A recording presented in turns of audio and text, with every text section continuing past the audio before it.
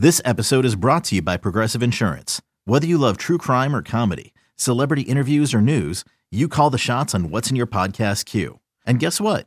Now you can call them on your auto insurance too with the Name Your Price tool from Progressive. It works just the way it sounds. You tell Progressive how much you want to pay for car insurance, and they'll show you coverage options that fit your budget. Get your quote today at Progressive.com to join the over 28 million drivers who trust Progressive. Progressive Casualty Insurance Company and Affiliates. Price and coverage match limited by state law.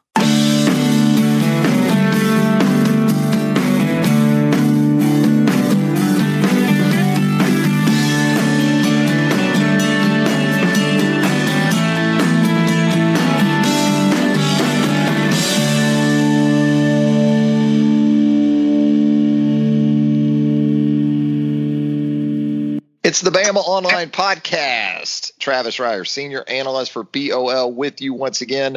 This time following the Alabama Crimson Tide's 55-17 win over the LSU Tigers, as we get you going for another week of also, in addition to college football, you're going to have some college hoops coming up this next weekend with the Alabama men's team. We'll get into some of that as well. And joining me, as always, site publisher Tim Watts. And I'll tell you, Tim, I'm fresh from Baton Rouge, and I come home, and we've got Monday afternoon NFL football. We got Monday night football, and then we're going to have Tuesday night football in the National Football League. We're living our best life right now. You think this is great? You like this?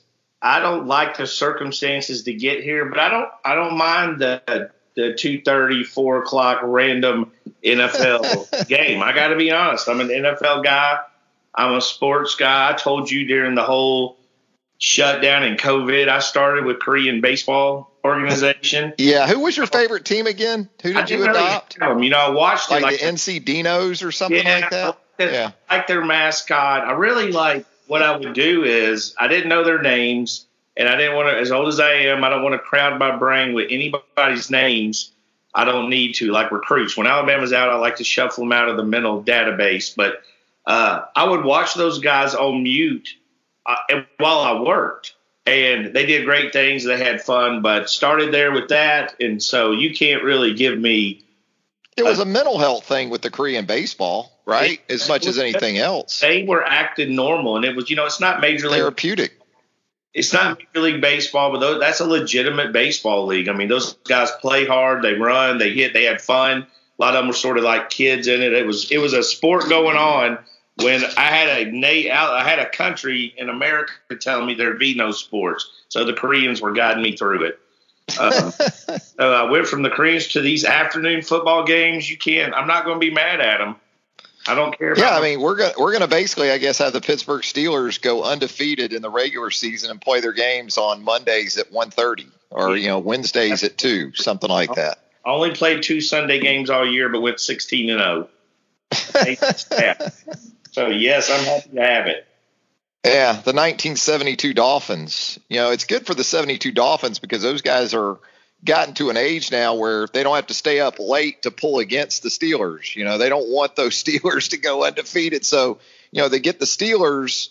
It's kind of the early bird special for the senior citizens. You get them at 4 o'clock in the afternoon on a Monday, and you can still get in bed by 7 if you're the 72 Dolphins. It's the best of all worlds right there. LSU over the weekend. Tim, how I can tell the earth has returned to its axis when it comes to LSU and Alabama? When I see LSU people telling us in the wake of a 38-point home defeat to the Alabama Crimson Tide that football's never been all that important anyway for LSU, Tim. Yeah. Is that the biggest sign that we're back to normal maybe in 2020? They never cared about it. They got baseball. They got crawfish boils.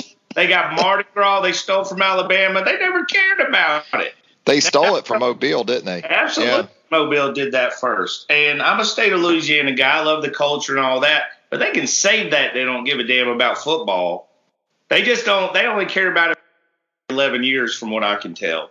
Because it's easy not to care about it when you're 3-5, Well, let me ask you this. If they didn't care about it in Alabama, what was all that tomfoolery when they actually beat them?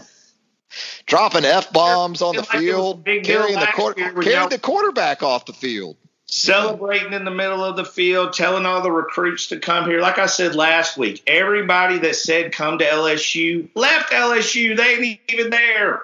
They're at TCU and Trent. They didn't like the duck hunting? Those guys didn't like the duck hunting in Louisiana, Tim? Dude, it was that take of what is the one guy said there. T-Bob Hebert kind of had that rant. Dude said they're Greece. We're Greece and we're Paris. Yes, that's what all the Parisians say. They come to New Orleans, they say, we're home.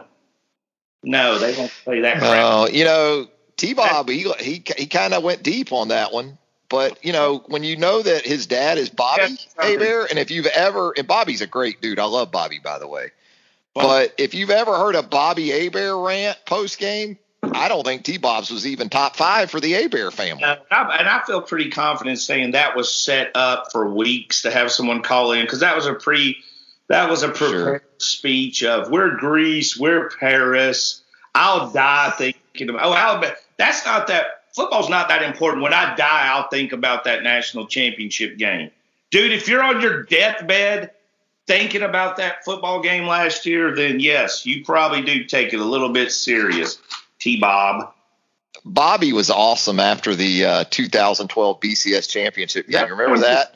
He went into that press conference and basically ripped Les Miles for the LSU offense. I don't mind. And he gets done, and the moderator says, "Is there a question?" Yes, I remember that. I didn't mind that passion. I remember him as a player; he was that way. I remember. Yeah, it doesn't surprise me. I mean, you get emotional, and it's okay to be emotional. I mean, Bobby's not your traditional journalist raised in A school. He's a fan. Professional. He's a fan. Yeah, and that national championship game was really bad. You watch a whole game and you don't cross the 50. T-Bob was in that game, by the way. You think there's some residual salt? You think there's some extra salt on that? Bob didn't care. Extra iodine? Travis. Sodium? He didn't care they lost. He went to Paris, a.k.a. Baton Rouge, that night. He had a crawfish bowl. He went and had a great meal at Galator's post-game. Have crawfish that they don't have in Alabama. They have women. Alabama has no women. We're just we don't have redfish either, Tim. I thought we had redfish. I thought you could catch redfish in Alabama. Yeah. I know that those people are familiar because when they need a beach, all the people from Louisiana are down there in South Alabama. So they are in Orange Beach in that area, aren't they? Yes, absolutely. They don't have a beach. We do. I guess we're I guess Alabama's the French Riviera. They got. The thing they do got is those. The rant was pretty funny. I think it was just sort of a little bit of a set. Yeah, it's great. Yeah, there's nothing. I don't have any harm in that, but I don't buy LSU doesn't consider. Now, it looks like that team doesn't really take it seriously. But I think the fan base and everybody else does take it seriously. I think they just had mentally been beat down. Look, like we said all year, when you run your mouth at that level they did, and I'm talking other SEC coaches were telling me they don't want to play that game. They did not want to play that game. They went to midfield and they celebrated. They went to the locker room and celebrated. Went to the Alabama stands and celebrated. They lost their mind with that win, and they should have. It was a big win. Number 1 Alabama in Tuscaloosa. They had every right to celebrate. Probably went overboard. And Saban's comments before the game on CBS, man, I've never in all these years, have you heard Saban say we're about to beat your ass before? Because that's what he said. That's what he said. We're about to teach you a lesson, a hard lesson. It's going to hurt you more than it's going to hurt us. Yeah, that was Old Testament. And look, it could have been worse. I mean, Alabama ran the football the entire fourth quarter Saturday night. They went from we can, score what they want. They probably could have, but they did sort of, unplug it a little bit. I mean, Alabama had 43 carries. That's probably, 15 or 20 more, whatever it was, more than LSU. So they definitely were running the clock out and just getting out. And that's the biggest thing with a game like that. It's like you want to win, you want to dominate, you want to get out healthy. And I think Alabama did that. I mean, a lot of guys got to make plays. Devonta Smith, I mean, dude, come on. How in the world is the rest of the nation not on to how good he is? And when did the Heisman is turned? You know what the Heisman is, Travis? it's a lazy watcher's award, because when you watch a quarterback, it's like watching a point guard. He's got the ball in his hands all the time. You're watching, does he throw a pass? Does he complete a pass? Does he run the ball? You don't have to watch anything else. So everybody that votes just votes quarterbacks. That's what it's turned into. It's turned into the quarterback award, because there's nobody watching. I mean, Devonta Smith and the Florida guy, I mean, Mac Jones is great, and Kyle Trask is great. But I would argue that Devonta Smith and the tight end for Florida are the better players. And I think a lot of people would agree with me. So it's the fact they're not even getting recognized, I think, that bothers me. Like, we don't even hear Devonta really in the discussion. Well, it used to at least be an offensive skill player award. In other words, if you were a wide receiver, more so probably a running back, and a quarterback, you had a legitimate chance to win the award. It has become almost exclusively a quarterback award. I mean, it might as well be the Davey O'Brien award at this point, kind of like the Biletnikoff for wide receivers and the Doak Walker for running backs. It's a bit lazy, because you can turn on ESPN or anybody else with highlights, and you can see every touchdown pass came from Mac. You can see every touchdown pass came from Trask. So they're highlighting the quarterbacks. You never really see a feature on Devonta Smith. You know what I mean? You don't really see. I mean, CBS did an end zone, back of the end zone catch from this year, and it was amazing just to see what he's done this year, just on the really tough catches in the back of the end zone. So I'm not a fan. I think that award, I mean, when you and I were growing up, I mean, we had the Steelers defensive end. What was his name? Hugh Green was finishing second. Hugh Green from Pitt. Yeah. And you had, we had Charles Woodson in the discussion. We had Champ Bailey in the discussion. We had running backs, and the running backs for us was almost the norm, it seemed like. Tony Dorsett, Barry Sanders, and all those guys. And then at some point it shifted. Chuck Long finished second to Bo Jackson. Everybody said, hey, what's happening? They're like, hey, you know what? Gino Toretta looks just like Chuck Long. Give it to him.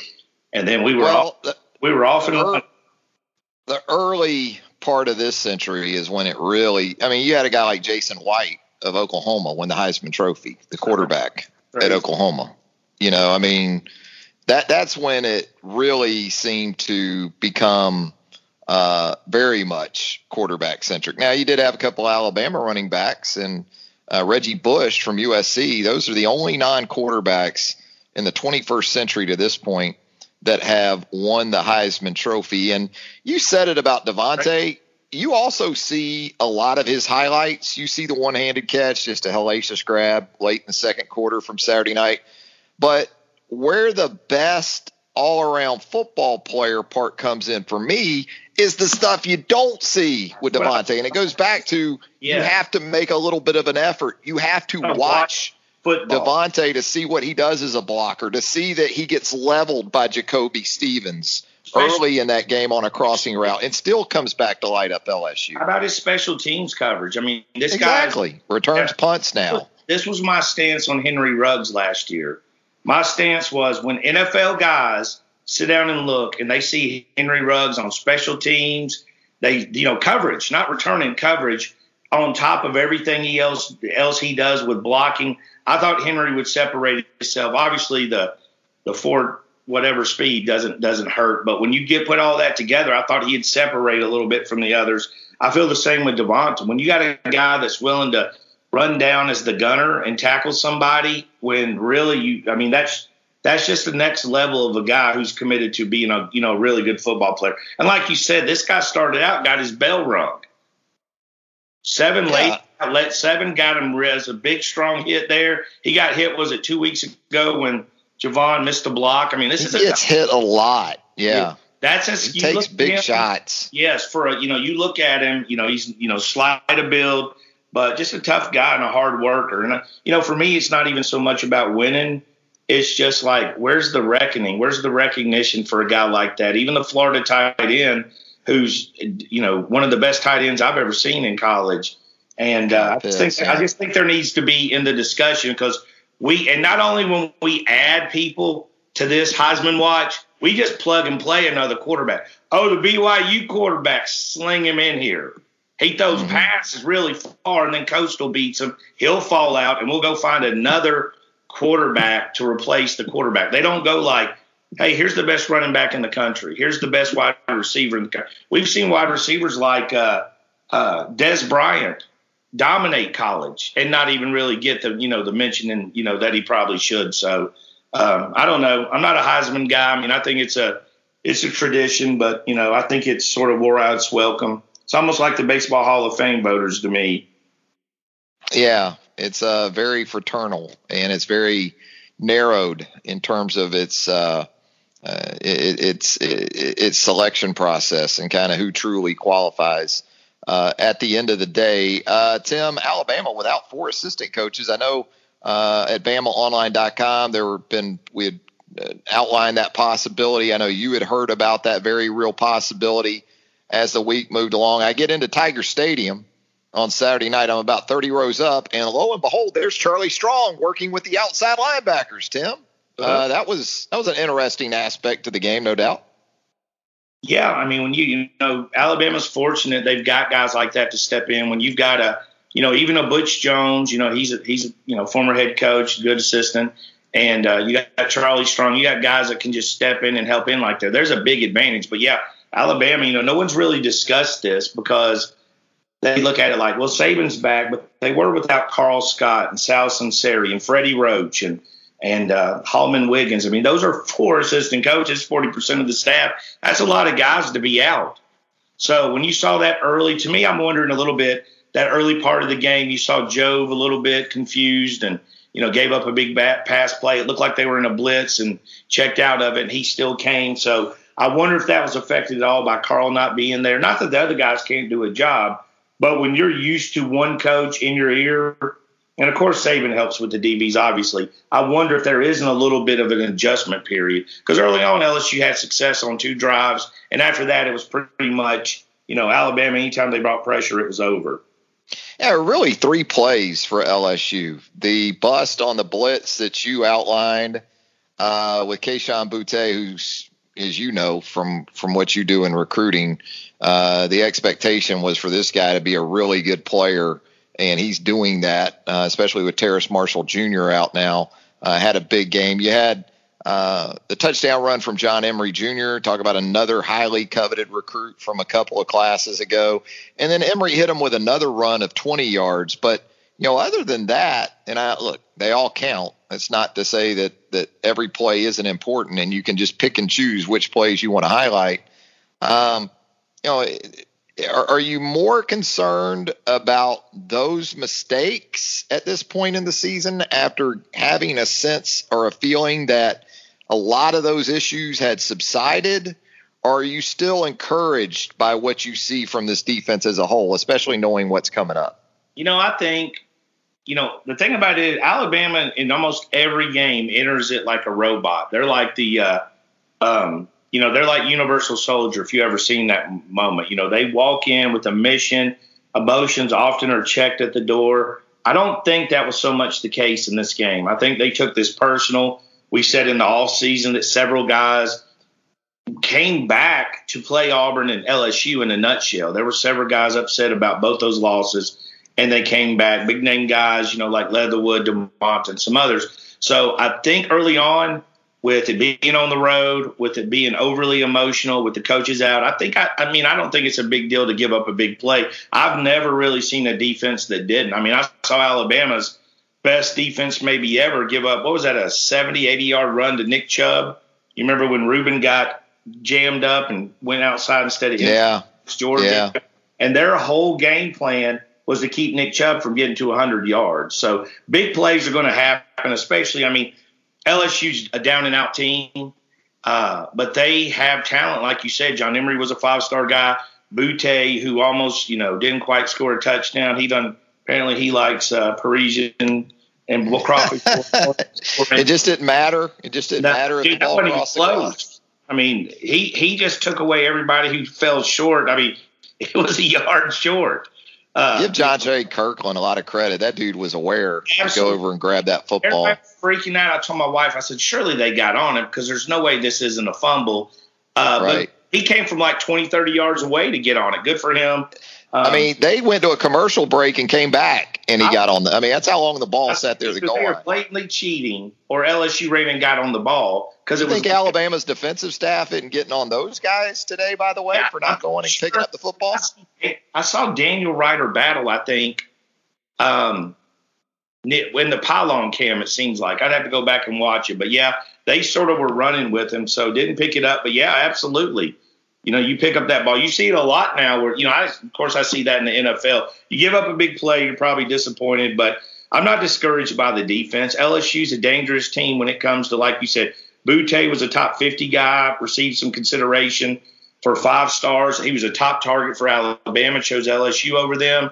You know, you got a big arm quarterback. You got John Emery. They had some guys where LSU was really hurting was in the trenches to me this year. I mean, you can't win in the SEC. Their offensive line wasn't very good. Their defensive line wasn't very good. But their skill players, I mean, they got Derek Stingley. He's a future first-round pick. Ja'Cory Stevens is going to play in the NFL. They had the Flott from Mobile, Alabama. Flott, yeah. Mobile, that's the home of Mardi Gras. And he, you know, they had some guys that have did well for them and played well. So their problem was in the trenches mostly. And you could sort of see you could sort of see Alabama just sort of lean on them. And, you know, and also, you know, you can say when you jump out to a big lead, 14-0 with Alabama, I think there's a little bit of chance of just sort of relaxing. It's hard to stay hyper-focused for 60 minutes. We all know that. Yeah, there's likely to be a dip at some point. But, you know, you look at sort of where Alabama goes from here. Arkansas coming up this Saturday. The SEC announced on Sunday game times and television designations for the upcoming weekend. Alabama, I think it benefits the Crimson Tide to be in that 11 a.m. slot this week. Get into Fayetteville Friday afternoon. Take care of business at brunch time on Saturday. Get back on the plane. Get back to Tuscaloosa. Be able to get those extra hours of rest and recovery before you vault headlong into SEC championship week against the Florida Gators. Yeah, that 11, I mean, I know, I've been talking to my LSU friends and my guys on the LSU site. Dude, does anybody like a 7 p.m. game? I mean, maybe if you're there. I know in our business, Charlie Potter and me and Kurt McNair, and no, because 7 o'clock kickoff, and you know, look, I'm whining now, but 7 o'clock kickoff means about a 2:30 bedtime for yours truly in the morning. But I mean, 7 o'clock's tough, especially though, Tim, when there's no tailgating. Yeah, like being in Baton Rouge Saturday. It's Saturday night in Baton Rouge, and you know, I drove to the stadium for a 7 o'clock kickoff. I drove onto campus at like 6 and was parked by 6:15 and in our seats by 6:30. That's what it was. I was texting and talking to Charlie Potter and Shay Dixon from our LSU site leading up to the game, and they were sending me photos, and I couldn't believe. I mean, obviously COVID. It was sad in a lot of ways. Yeah. Worse than that, I mean, you know, they were walking in, you know, 45 minutes, and there was 3 people at the gate to get in, just unheard of. Obviously the crowd was spread out and everything else too. So just totally takes everything. Yeah, just totally. And not to mention a 7 o'clock start is now a 7:15 kick, which I don't understand how we went from 7 to 7:03 to 7:08 to 7:11. I mean, we're going to be at 7:30 for a 7 o'clock kick. Yeah, it was surreal on so many levels having been there. And I know, like you said, you're a Louisiana guy. Having been to Baton Rouge for so many of these Alabama LSU games, to be able on Friday, what I did on Friday was I made a hotel reservation in Baton Rouge for Saturday night for a queen suite that was $120 a night, and made dinner reservations for 4:30 Saturday afternoon at Ruffino's. And I mean, it was not a problem. I mean, this was Friday afternoon before Alabama LSU in Baton Rouge when I did all this. And I've said it before, as much as anything, it just shows you the massive impact that this pandemic is having on college towns like Baton Rouge, Tuscaloosa, when you consider the financial hit, because you're not getting a hotel room the Saturday night of Alabama LSU in Baton Rouge for $120. you're going to get it for 300 plus, and you're going to probably have to commit to a 2-night minimum. So, it was a fun trip, but it was also it was kind of sad in a lot of ways. Hey, Tim, I also wanted to get your thoughts on a few other teams around the SEC. You saw Auburn on Saturday fall to Texas A&M. Gus Malzahn in the aftermath really caught some heat, as you would expect from the Auburn fan base, given the season that the Tigers have had to date, and probably as much as anything, Auburn fans thinking about how it could be and perhaps should be even worse with those Arkansas and Ole Miss wins if they had gone the other way. I thought Gus was pretty honest in some of his comments about expectations for Auburn on an annual basis. But I don't think Auburn fans like hearing that it's cyclical, that their team is going to be a championship competitor. They expect, because of the team across the state as much as anything else, for Auburn to be in that mix year in and year out. In your opinion, is that reasonable to expect that? No, not really. I mean, if you look back the history of the SEC, when you've had teams like, you remember Dan Mullen and Mississippi State were number one, a lot of things have to fall in place for you to have that scenario for most of the SEC. You got to have upperclassmen. You got to have a dynamic guy like, in that case, Dak.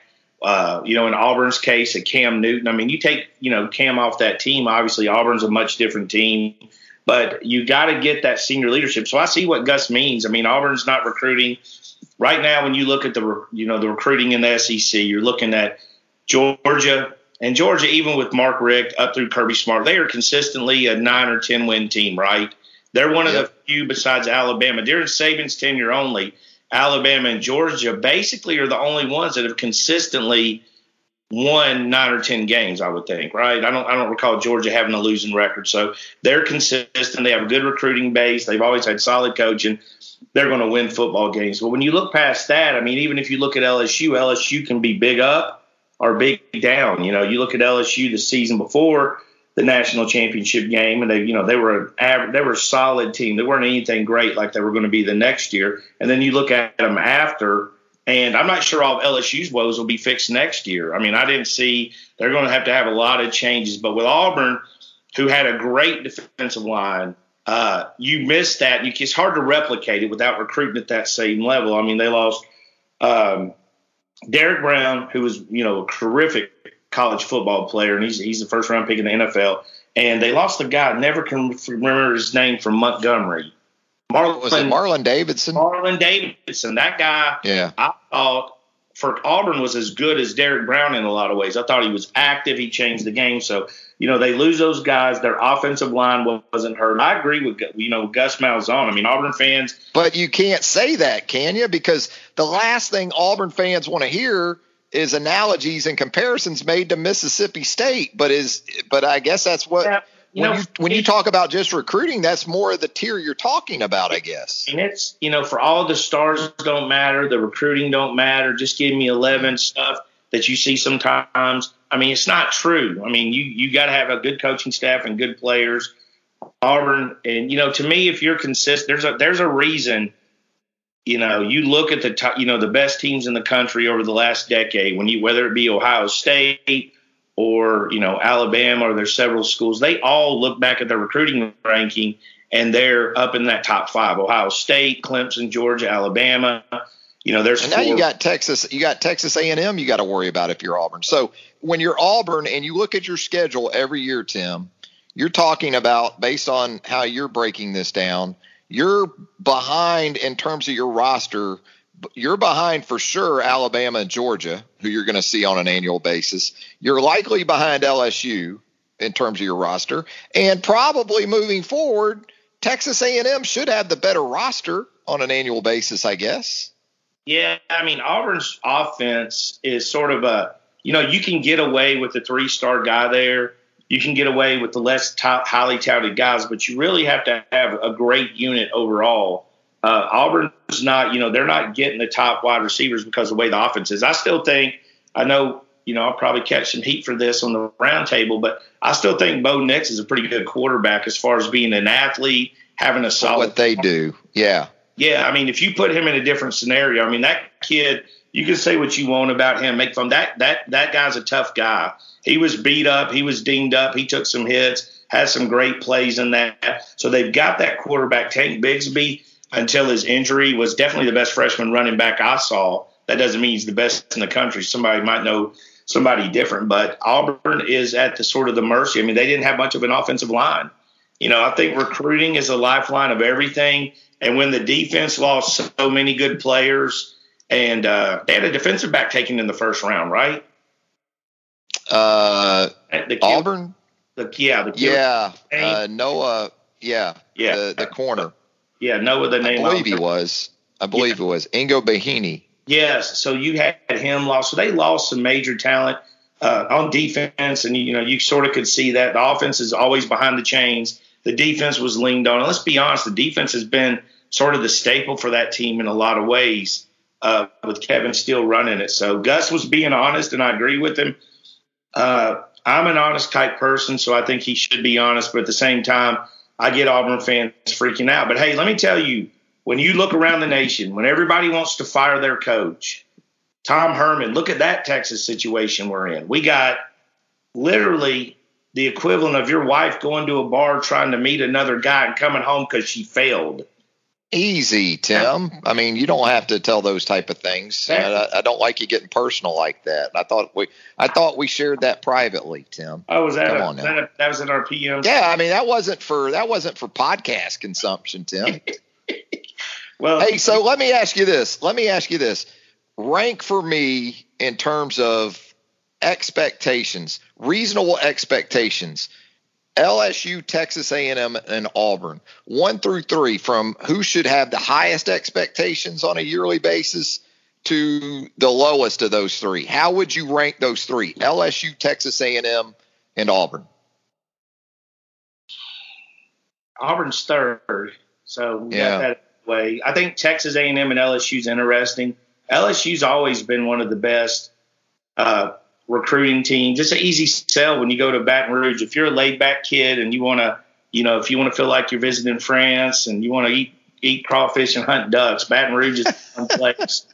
It's for real a fun place. I go and visit our publisher, Shay Dixon. There's a fun place. It's good food and all of that. Texas, though, is Texas. I mean, a lot of guys in Texas, a lot of talent in Texas. I don't think Texas A&M's really dug into that. They did a good job of competing with Alabama and LSU on the defensive side of the ball at defensive line, but other than that, they've struggled. I would go LSU 1, Texas A&M 2, and Auburn 3 from a roster standpoint. Although I think 1 and 2 is very close. I do think Jimbo Fisher is a better program runner than Coach O right now, so that would give them a little bit of the advantage. But I think both of those, Texas A&M and LSU, are going to be flirting with the top 5 team. Auburn's going to flirt with the top 5 recruiting class. I mean, top 10 recruiting class, while the others are recruiting with top 5.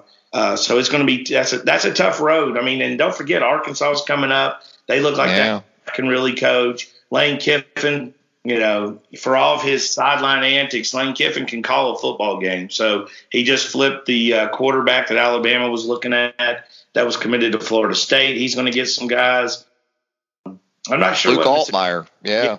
And I'm not sure what Mississippi State's going to do, but I do know from years and years of watching the Leach, he'll get his guys in his program, and he'll be a problem for people. So we know the SEC West is tough. Gus is just letting them know in case they forgot.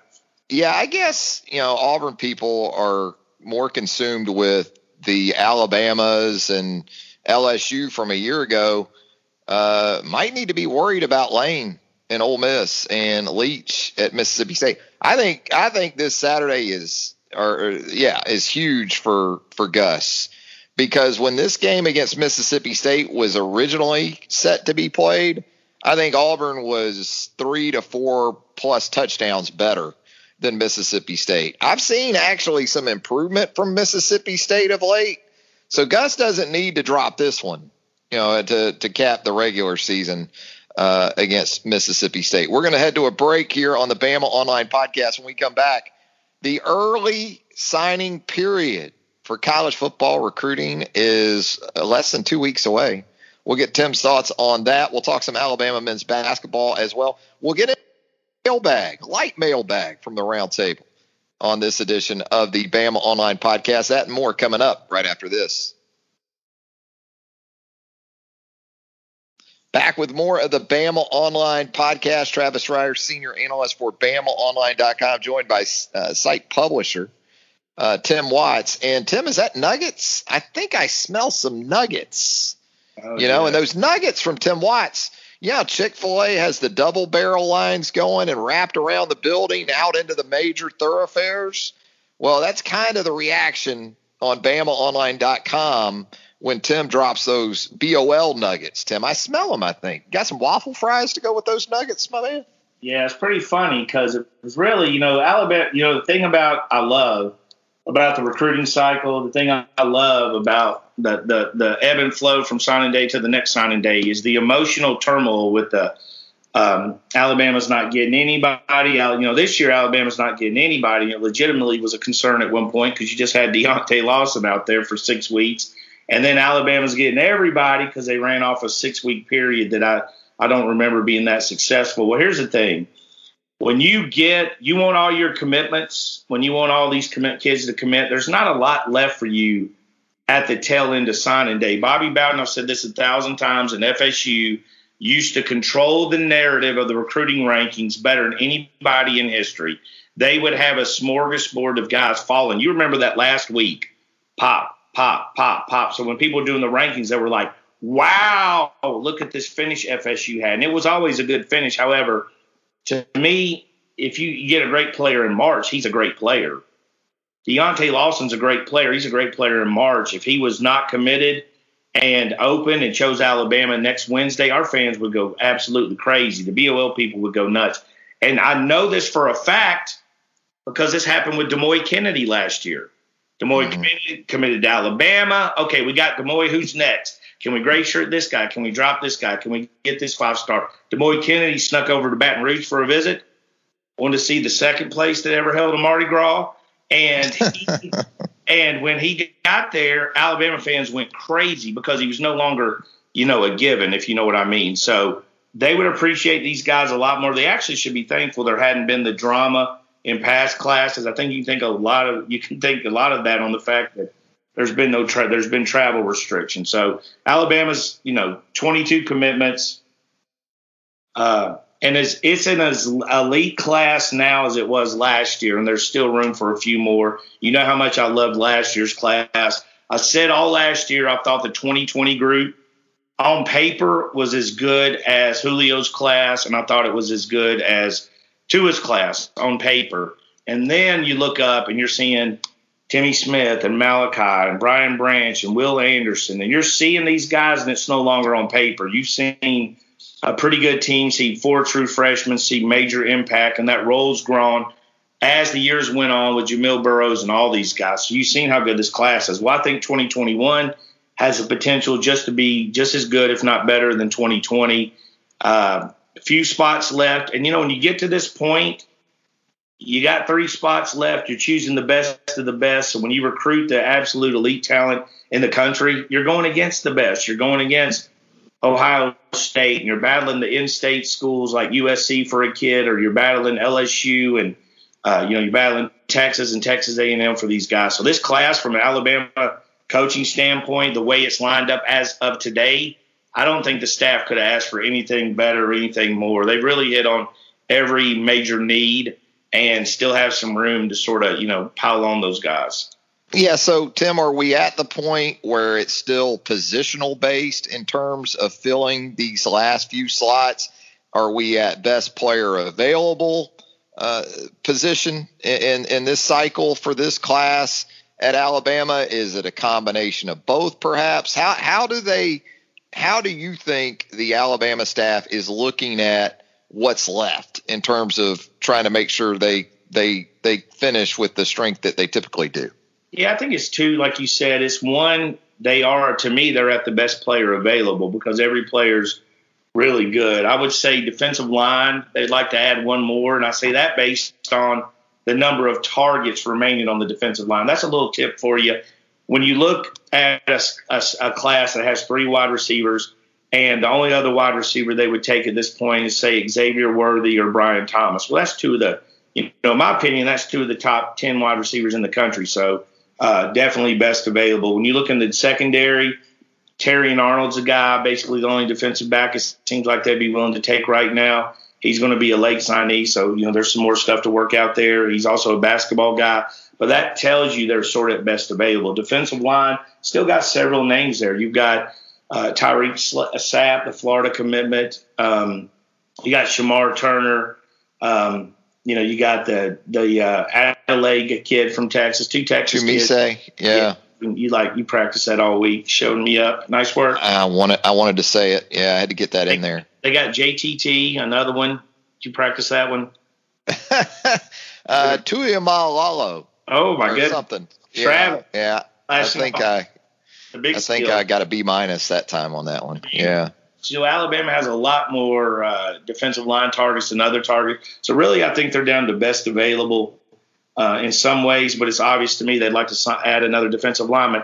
And you know what? At the end of the day, Alabama's not going to waste a scholarship. They're not taking a kid just to fill a class, especially with all these transfers. And, I mean, the transfer portal this year could be insane when you think about it. I mean, the head coaching, the uncertainty. If you're at a school, like Texas, I mean, if you're at Texas, is there for Tom Herman, they went after Urban Meyer.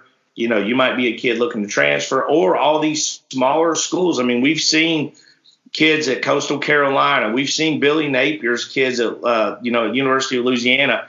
We've seen a lot of those kids that can play in the SEC. Mm-hmm. So they're guys not from those particular schools. What I'm saying is there's a lot of talent in the G5 level of football. So a lot of kids, you're looking at transfers. So I think they're just going to look for their needs and finish off a really exceptional class.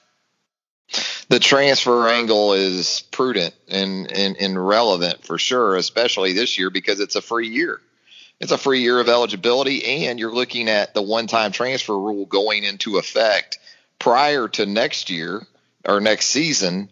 And so absolutely, you got to consider the potential and the possibilities that are going to be out and about on the sort of free agency market moving forward. When we get to this point, usually in recruiting, you can almost guarantee people start thinking gray shirt a few. I mean, the gray shirts, they're a check that's going to be cashed. That's not a free scholarship. It's not free money. That spot will cost. There's interest on those, there could be. But my thing is, if you have a kid that's injured that can't play, the gray shirt makes sense. If he has to sit out another 6 months and get better, that's fine. But for the most part, if he's not good enough to take in a class, I'm not a big fan of necessarily gray shirt unless it is for an injury, a little bit more time to recover and that kind of stuff. So I wouldn't expect a lot of that. I mean, there's the thing with Alabama, we can talk about all this, and as long as I've covered Saban and as closely as I've covered him, he still will come up with a curveball at any point. There could be a kid that is being recruited, and we're not even talking about him who could sign next Wednesday. In fact, what year was it that Alabama signed the Florida defensive back out of the blue? I don't even know if we'd ever written about him. He ended up transferring to Central Florida. That was Aaron Robinson. That Aaron Robinson? Total surprise. Yeah. Nick Saban saw a guy, long athletic guy. They wanted to add one more athlete, maybe red shirt, bring him along slowly.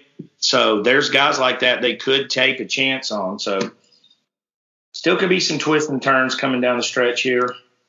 Yeah, and you're going to want to keep it locked to BamaOnline.com as we get you ready for a week from Wednesday. Really a different dynamic too, Tim, with games still going on and signing day in the midst of all that. It's 2020 for sure from that perspective as well. Yeah, one more note on recruiting. The thing to remember is this first signing period isn't the end of the day. I mean, every coaching staff is going to sign as many, sign their guys. And then you got a chance to take a breath and regroup, and then you've got 6 weeks to figure out your board. Alabama, for instance, seems to have JTT, Brian Thomas, Terrion Arnold. So they still have 3 huge targets in the late period, and we've seen that go either way. Last year, McKinley Jackson ended up going to Texas A&M.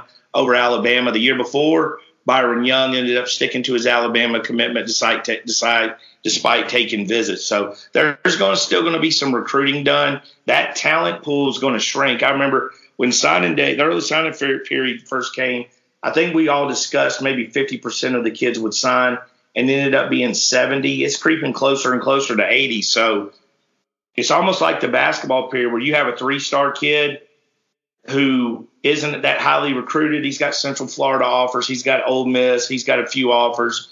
And that kid goes to the late period. Well, 80% signs. He goes up vastly. He becomes a much hotter commodity. So we're going to see a lot of guys emerge here. Whether or not it affects Alabama remains to be seen. But there's still going to be some cards to play. Yeah, Alabama, Clemson, Ohio State, the usual suspects. You talk about college football recruiting, and we're going to see Alabama and Clemson, Tim, on the basketball court. We're scheduled to anyway, coming up on Saturday over in Atlanta. Ought to be a good Saturday if you're an Alabama fan, because you're going to have Alabama, Arkansas football at 11 a.m., and then that night you're going to have Alabama, Clemson. Tim, your thoughts on how Alabama came out of the Maui event there in Asheville, 2-1.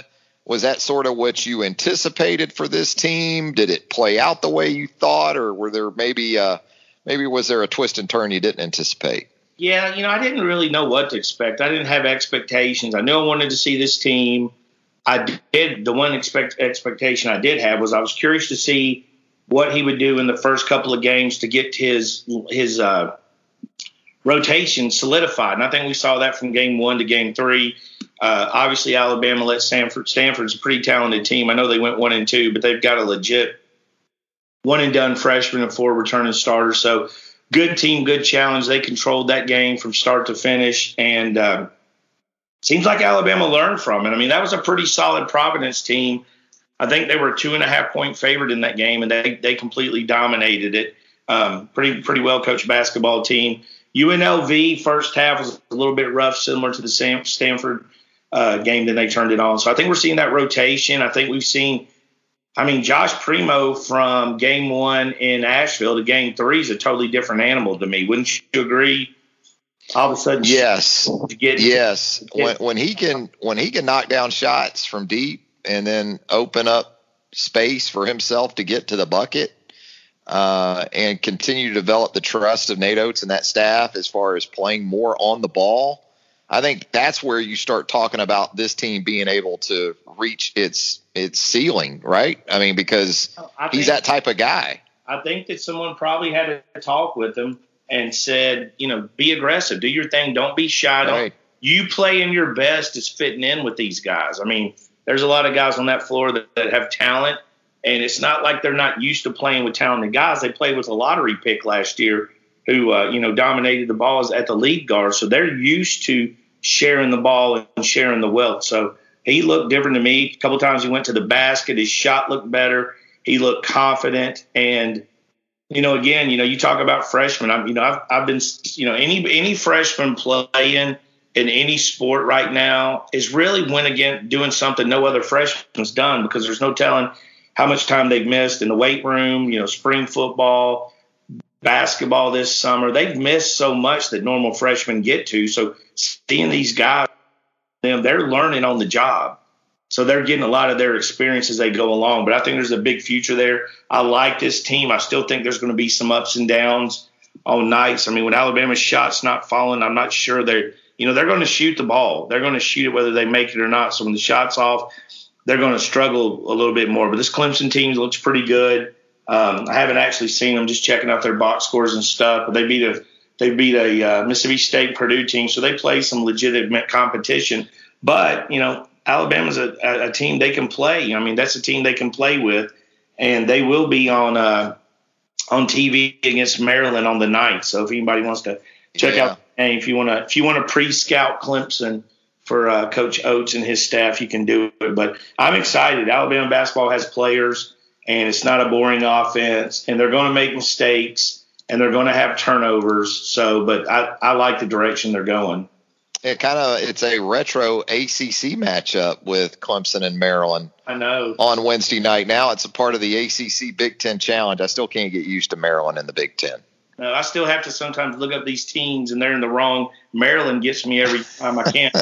Like when I go to conference, I'm like, what conference are they in now? So yeah, Rutgers in any conference screws me up, too. But I feel like them and Notre Dame should start their own conference. Cut us a break. But yeah, it's going to be exciting. And this Arkansas game coming up. I mean, this is like you said, 11 o'clock. Get in, get out, get prepared, get help. Get in. Play a game. Obviously Arkansas is a much better team than we anticipated. And hats off. I mean, I don't know who's in the running for Coach of the Year, but if Pittman doesn't get it, I must have missed. Drinkwitz of Missouri. Yeah, that was kind of the Coach of the Year Bowl in Columbia, Missouri Saturday. That was a hell of a game. Did you see that finish? Yeah. My gosh, that guy dropped, and it was crazy. An interception right in his hands. He sort of just bounced it up. Arkansas caught it, and then Missouri go right down the field and kick a field goal. I mean, pretty clutch ending there in a really good game. But yeah, both of those guys that did a really good job. I think the over/under preseason bet on Arkansas winning games was 1. Would they win a game? Hadn't won an SEC game since 2017. I thought they were headed for 3 straight. The one was counting their preseason at the time. Their non-conference. Yeah. I mean, so wow. He's done and been relatively competitive. I mean, they'll have their work cut out for them this week. So, I look for Alabama to win pretty comfortably. There you go. Hey, let's get into the mailbag before we get out of here on the Bama Online Podcast, which, by the way, if you haven't already, we would love for you to subscribe to the Bama Online Podcast. Couple of clicks, and you're going to get the podcast each and every time it drops. It's going to go straight onto that iPhone, that mobile device of yours. Just as easy as that. Leave us a rating and a review while you're there. We would greatly appreciate that as well. Let's get into the mailbag, and it goes to Bryant, man. He doesn't play around. He gets right into a question that is right up our respective alleys, especially this time of year. Goes to Bryant, asks, favorite holiday cookie and favorite Christmas morning food. What about it, Tim? What do you got? Favorite holiday cookie and Christmas morning food. I guess he's asking on the morning of Christmas. Is there a tradition? I'll give you ours. You know what we do every Christmas morning? We go to Waffle House. I mean, because it's open. So we pile into the car, especially now that the kids are older. They love it. And we head to the Waffle House on the Strip, right down there off of University. Gus Malzahn over there with y'all? No. Gus is kind of scattered right now, smothered. He's covered up. It's like how he likes his hash browns. For us, it would be Heather does sausage balls, sweaty balls. Yes. Alex Baldwin. Yeah. She does Sweaty. Peach Sweaty's great balls. Yes, I think she just pops those in. We do that just a normal. That's usually what we snack on until we get to lunch. Earlier, in the kids' careers, I call it their Christmas career, we were up at the crack of dawn. Now, my first 2 wild asses, they got you up. They were coming down.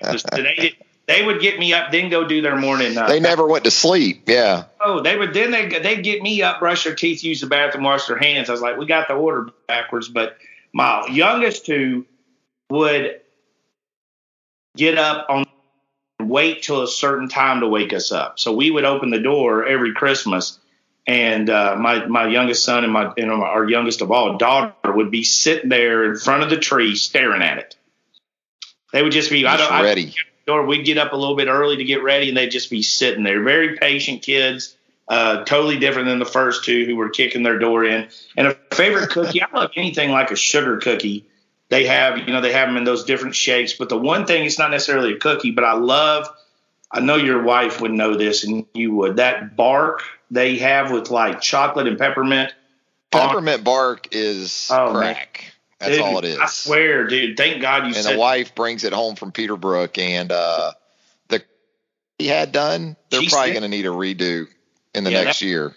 Yeah, she sent me some for Peterbrook, I think, for last Christmas. And the bark, dude, it's bad. You reach in a basket of treats and hide something from your family.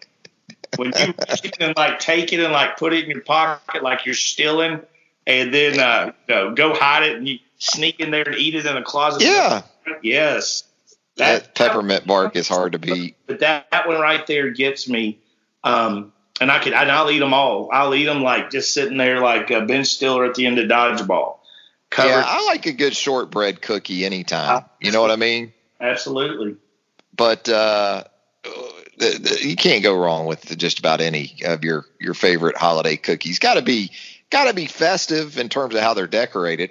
When I think holiday cookie, I don't even think taste as much, Tim, as I think the look. Right? They're molded. They're cut out in the shape of a Christmas tree or a star or Santa Claus or Rudolph or something like that. It's not even a taste when it comes to holiday cookies as much as it is the look at them.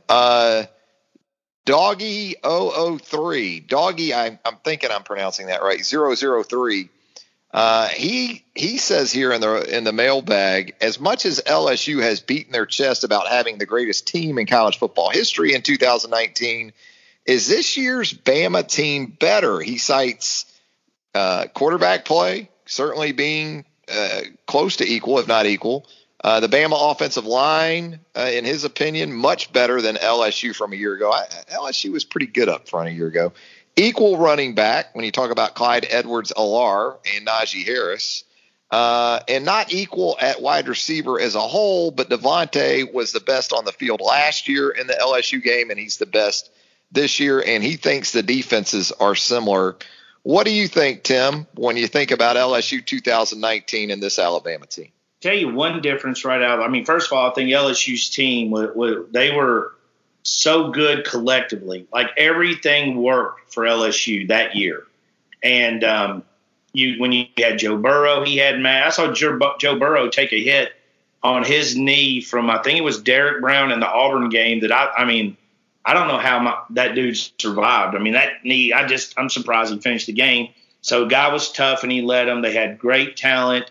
And you know how good that talent was, because just like Alabama in the NFL, if you're watching, you're seeing the LSU guys still making plays in the NFL as rookies. So comparing this team, I tell you one difference, and it's not, all things aren't equal because it's a shorter season, but LSU had some scramble games. I mean, don't forget Auburn was at 23-20. Alabama's 46-41, although LSU led that a little bit, more.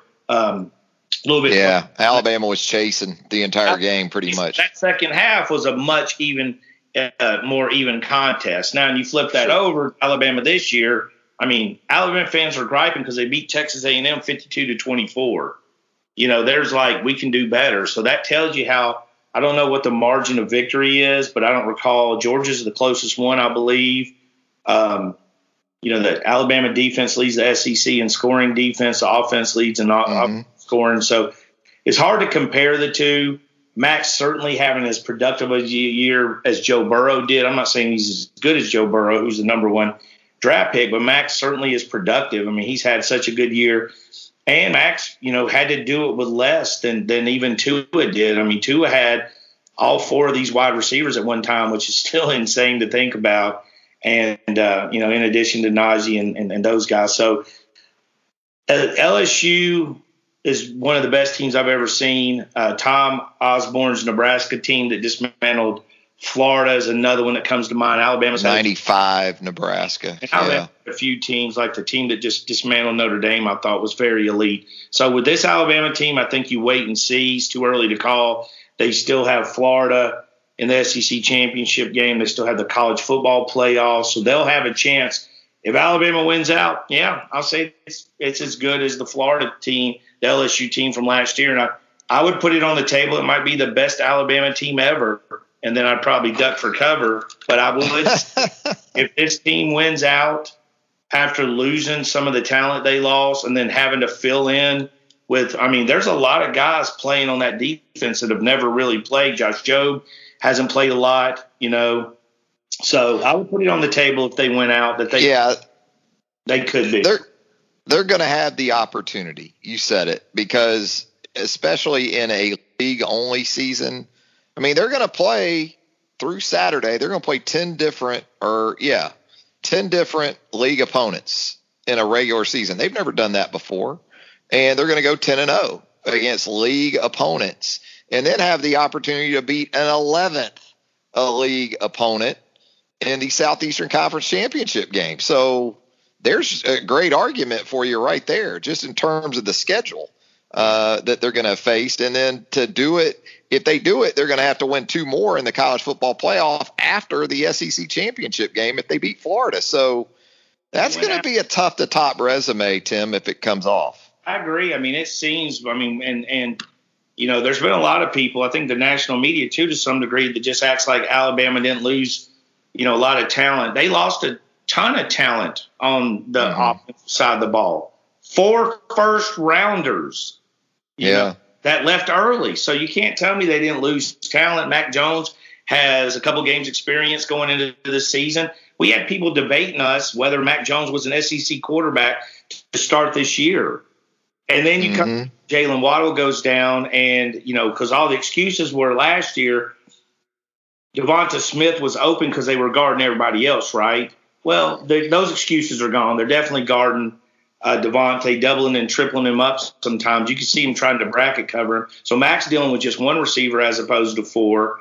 And but the emergence, the 2 things I think we're not really talking enough about from Alabama on this team is obviously the freshman we do talk about, but we're not talking enough about Billingsley emerging as a legitimate target. And we talk, and me included, I don't think we talk about Pat Surtain enough. I mean, this guy, he doesn't get challenged enough. He's got the quietest GOAT career of any DB at Alabama. A guy just comes in and handles his business and goes about it. Absolutely great player. Has just played really well and, been a leader. You can watch him on the field, what a leader he is. So, yeah, I think it's in the discussion Alabama could be. If they still a lot of ways to go, we can discuss this again in January. But it's absolutely a discussion at this point. Well, Tim, I think that's going to do it for the latest edition of the Bama Online Podcast. We hit on pretty much everything as we get you ready for the Alabama Crimson Tide's finish to the regular season, although some people include the Southeastern Conference Championship game as a part of the regular season. I mean, if you're Alabama at this point, why wouldn't you? But we're going to have extensive recruiting coverage for you there at BamaOnline.com as well. Hoops, you name it, the best place to talk about all that with fellow Alabama fans. The Roundtable, the premium message board of choice for Alabama Crimson Tide fans everywhere. Come post up with us on the Roundtable. You never know, Tim, what we might talk about there on the Roundtable. Never know. We do get into some off topics. We keep it a lot about Alabama athletics, but it is holiday movie season and things like that. Yes, we're planning a whole podcast on that. After our last pod, I got some texts and PMs challenging our Die Hard is a Christmas movie theory. So, well, look, it starts with a Christmas party. Die with it. So you convinced me because I was on the fence, and you have convinced me. The whole dang movie's out of Christmas. You know what we'll do too? We'll do movies that aren't Christmas movies, but they almost feel like Christmas movies, like the original Willy Wonka. That just feels, it's not a Christmas movie, but I mean, it feels almost like Santa Claus on the North Pole kind of deal. It absolutely should have been. If that would have been some kind of Christmas, if that had been some kind of Christmas special when they got to go to the factory, it absolutely would have been. You could easily turn that one into a Christmas movie. But we'll get into all that in some future episodes here on the Bama Online Podcast. Again, Tim, thanks, man. Appreciate it. See you guys on the round. There he goes.